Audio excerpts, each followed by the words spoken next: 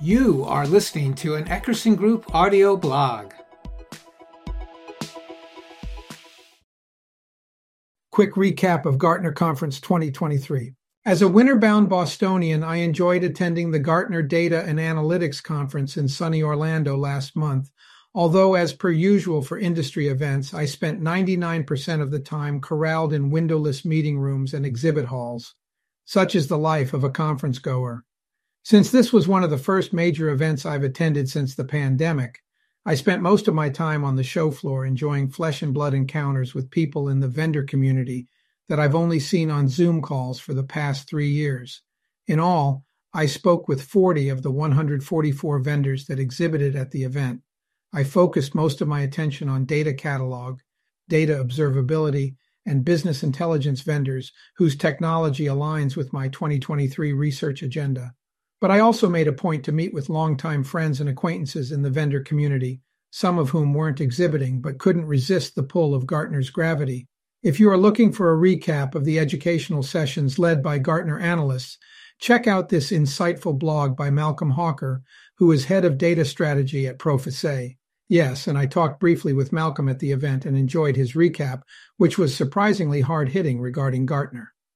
My observations focus on the state of technology and vendor viability post-pandemic, post-economic slowdown, and post-Silicon Valley bank scare. Here you go.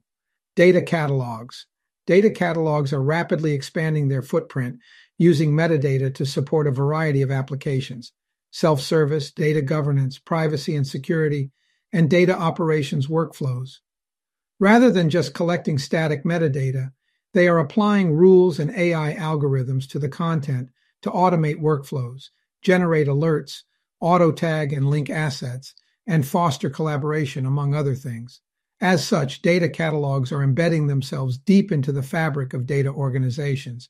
There is also a debate among vendors whether data catalogs will become embedded in platforms or remain standalone since they need to integrate data from all systems.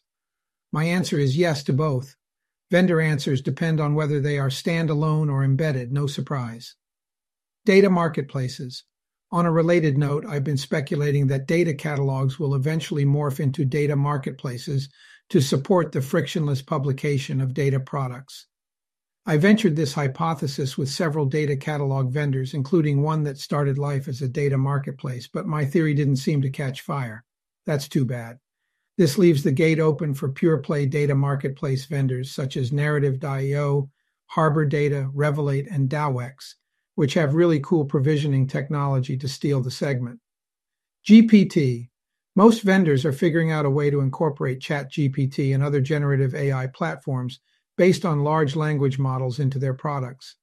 BI vendors such as ThoughtSpot are using it to support natural language queries, data vendors to generate better, more dynamic schema, data catalog vendors to write asset, table, and column descriptions, and analytics vendors to generate business questions from data sets and validated answers.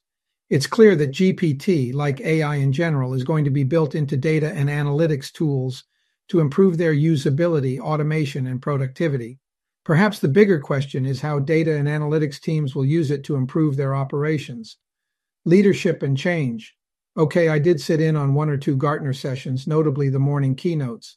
The opening keynote by Kurt Schlegel and Rita Salem, 2 of my favorite Gartner analysts, focused on what I consider the most important ingredients to data and analytics success: people, process, and leadership. Thank you, Kurt and Rita. They also spent time discussing the importance of defining and measuring value as a core competency. Change management was the focus of the Wednesday keynote with featured speaker Shankar Vedantam, host of the popular Hidden Brain podcast. This is also a critically important capability for data leaders who need to master change to succeed. As much as I love Shankar's podcast, I didn't think he added a lot of new insights about how to affect change in organizations. His prescription was to 1, change things quickly and take the old stuff away, 2, praise good behavior and ignore bad behavior, and 3, get people to teach others the new way to inculcate change. Ignoring bad behavior is an innovative idea if hard to do. I remember hearing an NPR story about a woman who studied Indigenous mothers in Canada and discovered that they calmly ignored their children's temper tantrums, chalking them up to the fact that they are not fully formed humans. Also relevant to change, these Native women didn't raise their children alone. They were supported by other mothers who had the same values, approaches, and rules to raising children. Change is easy when everyone is doing it. It takes a village to raise a child and implement new technology. Financial squeeze. There was consensus on the show floor that many of the venture-backed vendors exhibiting at the event will need to reduce spending significantly in the coming year in response to the precipitous drop in valuations caused by the sharp rise in interest rates, which also caught Silicon Valley Bank asleep at the wheel, further spooking the venture community. The consensus was that big established startups will continue to get funding, but new A, B, and even C round ventures will find it harder to raise money. They will either have to slash their burn rate in half, take venture loans, or use other means to keep cash flowing without taking a life-threatening down round. I suspect there will be far fewer than 144 vendors exhibiting at the Gartner event a year from now. Gartner lament. One thing that most senior leaders complained about was the extremely high cost of exhibiting at Gartner conferences. Some said they've had enough and won't exhibit next year, but even before they finished speaking, a lieutenant was quick to inject, "Yes, but we'll be here next year."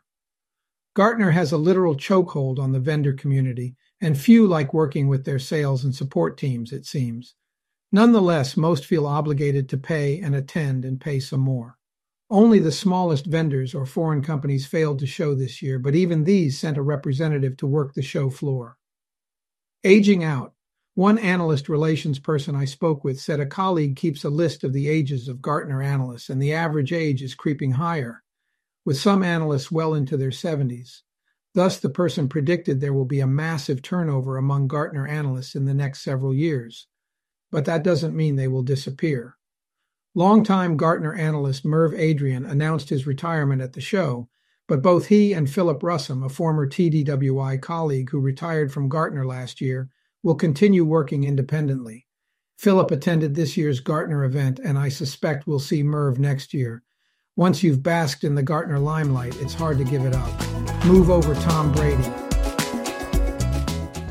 Thanks for listening. If you like the blog, please subscribe or visit eckerson.com for more content.